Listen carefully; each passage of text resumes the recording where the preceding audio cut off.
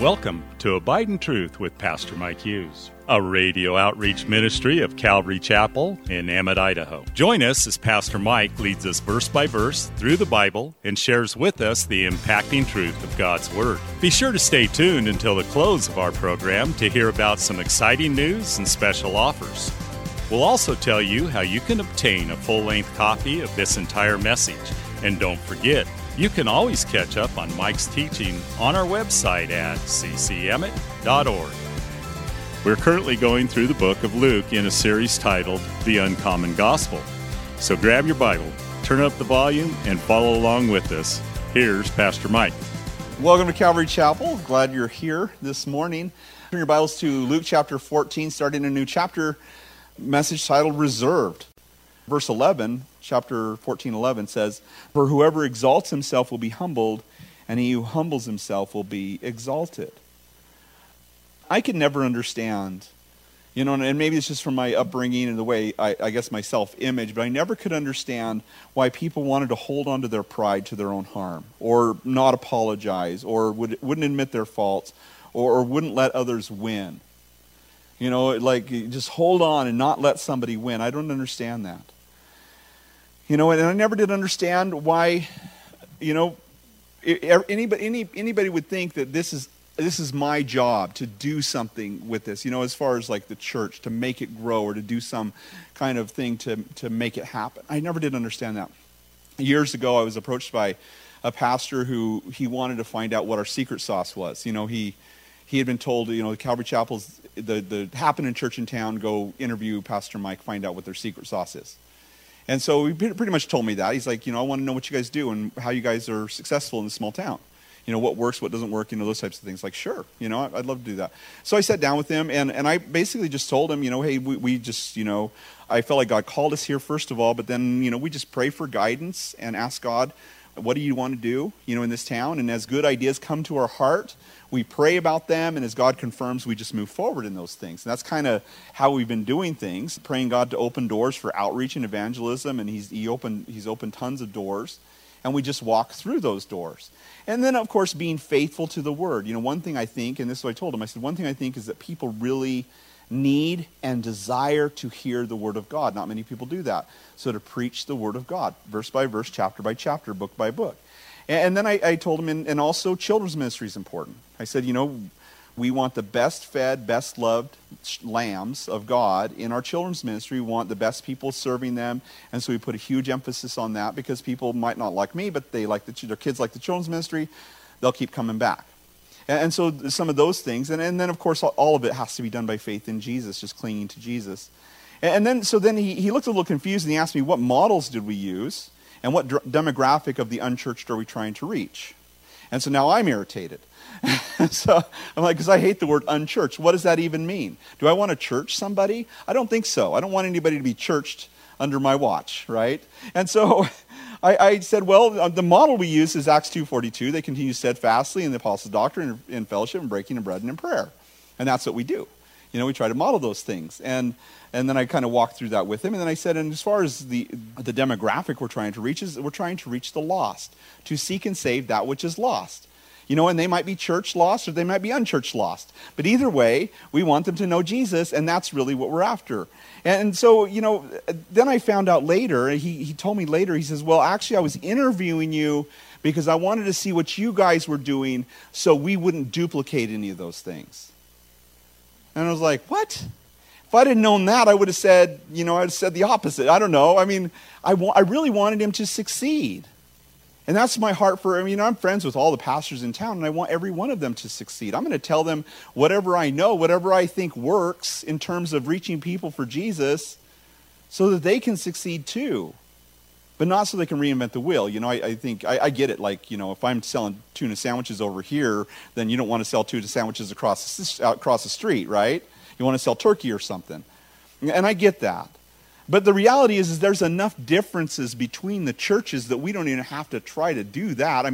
Some people will think I'm an idiot, and other people will think he's a genius, and that's going to be enough because he can reach people I can't reach, and I can reach people he can't reach, right? And, our church service is obviously going to be different. They're going to have different music maybe or different style. And so it just doesn't make any sense to me to worry about all those things. But, when Jesus is talking to these guys, he's not trying to give them a pattern or a method by which they can have success at banquets. He's actually trying to help them to understand a philosophy of life that's going to lead to something much greater. Verse 12, it says, "Then he also said to him who invited him, 'When you give a dinner or a supper, do not ask your friends, your brothers, or your relatives, your rich neighbors, lest they also invite you back and you be repaid. But when you give a feast, invite the poor, the maimed, the lame, the blind, and you will be blessed because they cannot repay you, for you shall be repaid at the resurrection of the just.'" I can only imagine how they received this. We know from John chapter 9 that there was a stigma that when somebody was born with something congenital or something bad happened to them, that it must be that they're cursed by God. That's just kind of the vibe. And I think there's a little bit that goes around to that today. What did they do? Did they sin? Their kid was born that way? That type of thing. And so there was a stigma around people like that. So they wouldn't invite the lame or the blind or the maimed or the poor because these people stunk and they were inconvenient and they were needy and we're not going to deal with it. And plus they're probably cursed by God and so they deserve what they got. Kind of a karma almost look at things. And yet Jesus says, no, that's not the way that we look at people. And their culture had a lot of those people. They didn't have a welfare system like we have, and so they had a lot of beggars in the street. And these specific people, the lame, the blind, the maimed, they couldn't necessarily go into the field and glean, which was their welfare system. They would harvest the field. They weren't allowed to go through it twice, and they weren't allowed to do the corners. And so the poor could come and they could glean for welfare, but the blind, the maimed, the lame, couldn't necessarily do those things. And so these are the people who he wants them to reach out to. Now, we might think, well, what is that in our context? Well, in our context, if there's anybody who's poor or lame or maimed or blind, certainly, that's the people that we should invite to dinner. But in our context, when you think about people who are needy, maybe it's the lonely, like single, widows and widowers, or maybe it's the needy, like people who need fellowship, like single moms. Somebody who's not going to be able to pay us back, or maybe they just need someone to care about them. And so to invite those types of people when you can invite. But what Jesus is driving at is to get them to humble themselves so they might see that life is not all about them. And at the base, that's really what Jesus is trying to do. To understand that life is not all about them.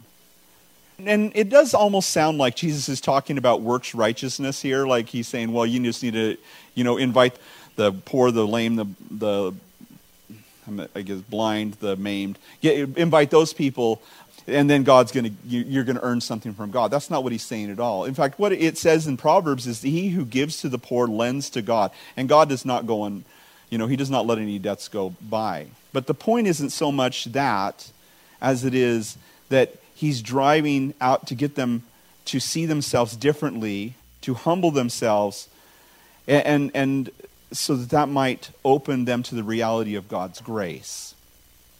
Now, I want to develop this just for a second with you because I think this is super important. Humility opens us up to the grace of God. And without humility, we are blind to the grace of God. In fact, James says this in James 4:6, but he gives more grace. How many of you guys want more grace? He gives more grace. Therefore, he says, God resists the proud, but gives grace to the humble. You see, these guys were proud. They're so proud that they're blind to the grace of God, and they would not receive the grace of God. But if they humbled themselves for just a moment, if they just started to do some things that maybe made themselves see themselves in a different light, to maybe see the maimed or the lame or the poor or the blind as not just inconveniences in life, but actually people. And they start to care about other people other than themselves, that they might open themselves up to the idea that now not only does this person need grace, but I also need grace. Verse 15, he says, now when one of those who sat at the table with him heard these things, he said, blessed is he who shall eat bread in the kingdom of God. Woohoo! Right? Blessed is he who gets to eat bread in the kingdom of God. I mean, we all think that's wonderful, don't we? What do you think of when you think of that? You know, the marriage supper of the Lamb, right? We're all sitting at a big table in heaven, and God's there, and Jesus is there, and, you know, it's just amazing. That's not what he was thinking at all. In fact, that context was not even on the radar for this guy. He was not thinking kingdom of heaven being heaven. In fact, it's not. And that's not even what this is all about. But what he had was a misconception, and really what he thought was millennial reign. He wasn't thinking millennial reign because that's more of a New Testament concept, but he was thinking of what the Old Testament describes the millennium as. And if you've read the Old Testament, you read about the lion and the lamb, or the lion and the wolf. Actually, it's the lion and the young goat, I think, and then the wolf and the lamb. Doesn't work as well. But that's what it says, that they'll lie down together, and a child will lead them by the hand. Thanks again for listening to Abide in Truth with Pastor Mike Hughes. If you would like a copy of today's sermon in its entirety, call us at 208-365-0991 or send us a text at 208-991-2756. Be sure to mention today's date. You can also listen to Pastor Mike's latest message on our website at ccemmett.org. And don't forget to search for Calvary Chapel Emmett on iTunes and YouTube. Remember to hit subscribe when you're there. Thanks again for listening, and remember, always abide in truth. Until next time, God bless. Abide in Truth is a radio outreach ministry of Calvary Chapel in Emmett, Idaho.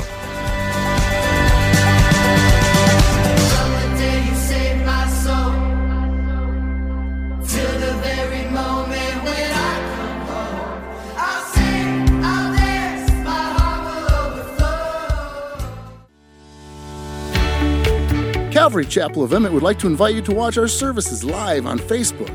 You can watch us every Sunday morning at 8:30 or 10:30. Just go to our page, Calvary Chapel of Emmett, and scroll down for the live service. It is an interactive experience. While on our page, feel free to watch previous Sundays as well.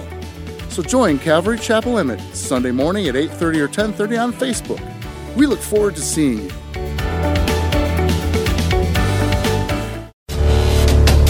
Calvary Chapel of Emmett would like to offer you a free gift for joining us today. Right Now Media. Right Now Media has been called the Netflix of Christian Bible studies. With over 30,000 Bible study and discipleship videos, there's even tons of Christian cartoons for the kids. To get your free account to Right Now Media, just visit our website at ccemmett.org/rightnow. That's ccemmett.org/rightnow. And God bless.